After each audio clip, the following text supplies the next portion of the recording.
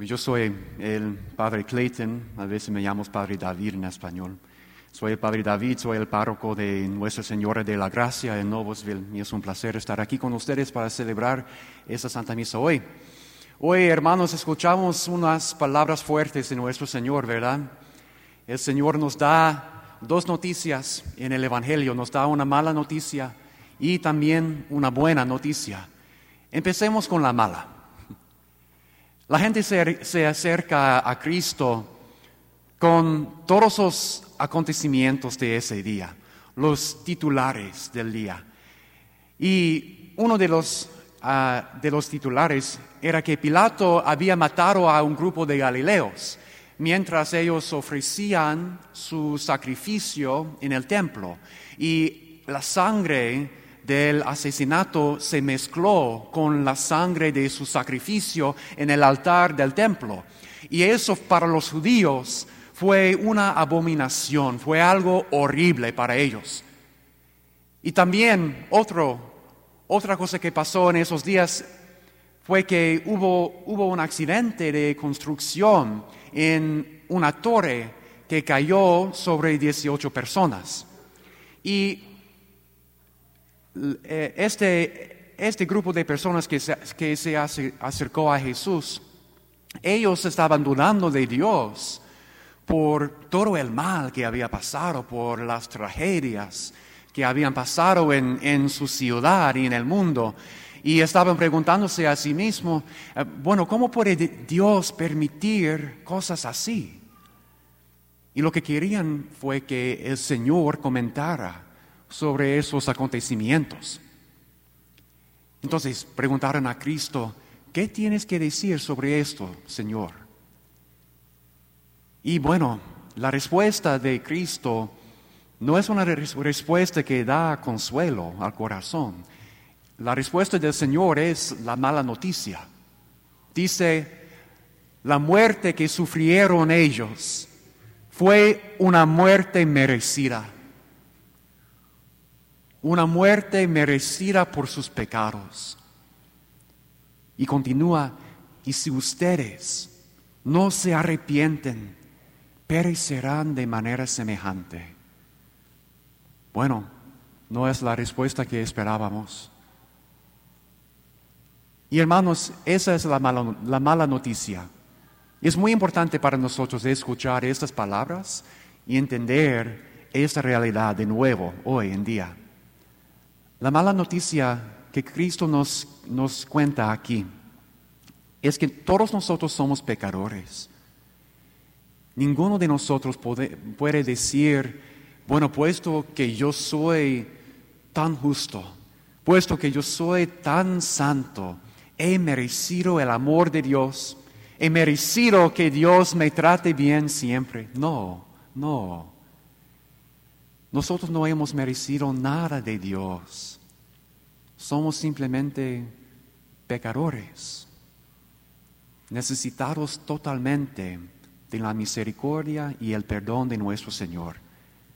Esta es la realidad de nuestra vida y también es la mala noticia. Pero nosotros sabemos también que la palabra evangelio, en el idioma de la Biblia, en el griego, esa palabra evangelio significa una buena noticia, la buena nueva. Entonces, también el Señor tiene una buena noticia para nosotros. Pero primero nos enfocamos aquí en la mala. Porque si no dejamos que ese reconocimiento de nuestro pecado nos toque el corazón y nos convenza de nuestra necesidad de la misericordia de Dios, si no entendemos eso, si no entendemos la mala noticia que somos pecadores, entonces nunca podremos recibir la buena nueva, la buena noticia. Sería como un hombre que va a su doctor, a su médico, y el médico le dice, lo siento, pero tienes cáncer. Es una mala noticia, ¿verdad? Pero el médico continúa, dice, pero la buena noticia es que hay una medicina, hay una terapia que puede curarte y es muy eficaz. Y en menos de 5 años no vas a tener cáncer. si tomes esta terapia. ¿Puedes imaginar si ese hombre fuera a responder y decir, bueno, no es correcto, no tengo cáncer? ¿Puedes imaginar si él fuera a rechazar la mala noticia? Porque es una noticia muy, muy fuerte y difícil. ¿Puedes imaginar qué pasaría? Bueno, nunca sería curado de su cáncer. Y hermanos, es igual con nosotros. No podemos rechazar la mala noticia, que somos pecadores. ¿Por qué? Porque si no reconocemos eso, entonces no vamos a recibir la sanación que Cristo nos ofrece. Somos pecadores. Y cuando aceptamos eso, podemos escuchar y recibir de la boca de Dios la buena noticia. Y hermanos, esta es la buena noticia. El Señor nunca nos abandona. El Señor, Cristo, siempre va a luchar para ganarnos otra vez. Y nos dice esta parábola que expresa esta buena noticia. Habla de un dueño de un viñedo. Y el dueño tiene una higuera y las hojas de esa higuera son de color verde oscuro. Está recibiendo todo el agua de la tierra, todos los nutrientes de la tierra, pero no da fruto, no produce el fruto que el dueño espera y quiere cortarla. Pero también hay un viñador, un empleado del dueño, y el viñador lo detiene al dueño y dice, no, dale otra oportunidad, dale un año más. Y ese viñador se dedica a cuidar esa higuera para que quizás dé fruto el siguiente año. Y en esa parábola, hermanos, tú y yo, nosotros, somos la higuera. Y podemos decir, ay, hermanos, qué tan grande ha sido Dios con nosotros, ¿verdad? Sí, tenemos sufrimientos y dificultades en la vida, pero nuestras vidas son tan bendecidas. Tenemos vidas tan buenas. Dios ha sido un bondadoso Padre para con nosotros. Y las hojas de nuestro árbol son de color verde oscuro. Y nosotros consumimos todo lo bueno que Dios nos da.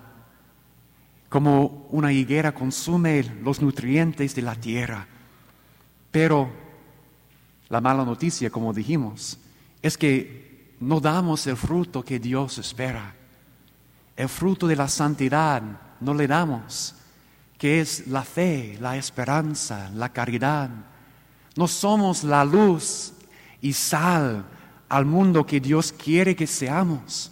No llevamos a los demás a Cristo. No predicamos el Evangelio con nuestra forma de vivir. Entonces no damos ese fruto de santidad. Tampoco el fruto del arrepentimiento. Muchas veces no tenemos la contrición adecuada por nuestros pecados. No tenemos esa tristeza en el corazón por haber ofendido a nuestro Dios. No obedecemos a Dios, y en vez de obedecer a Dios, muchas veces obedecemos a los valores del mundo en que vivimos, de la cultura que no es de Dios.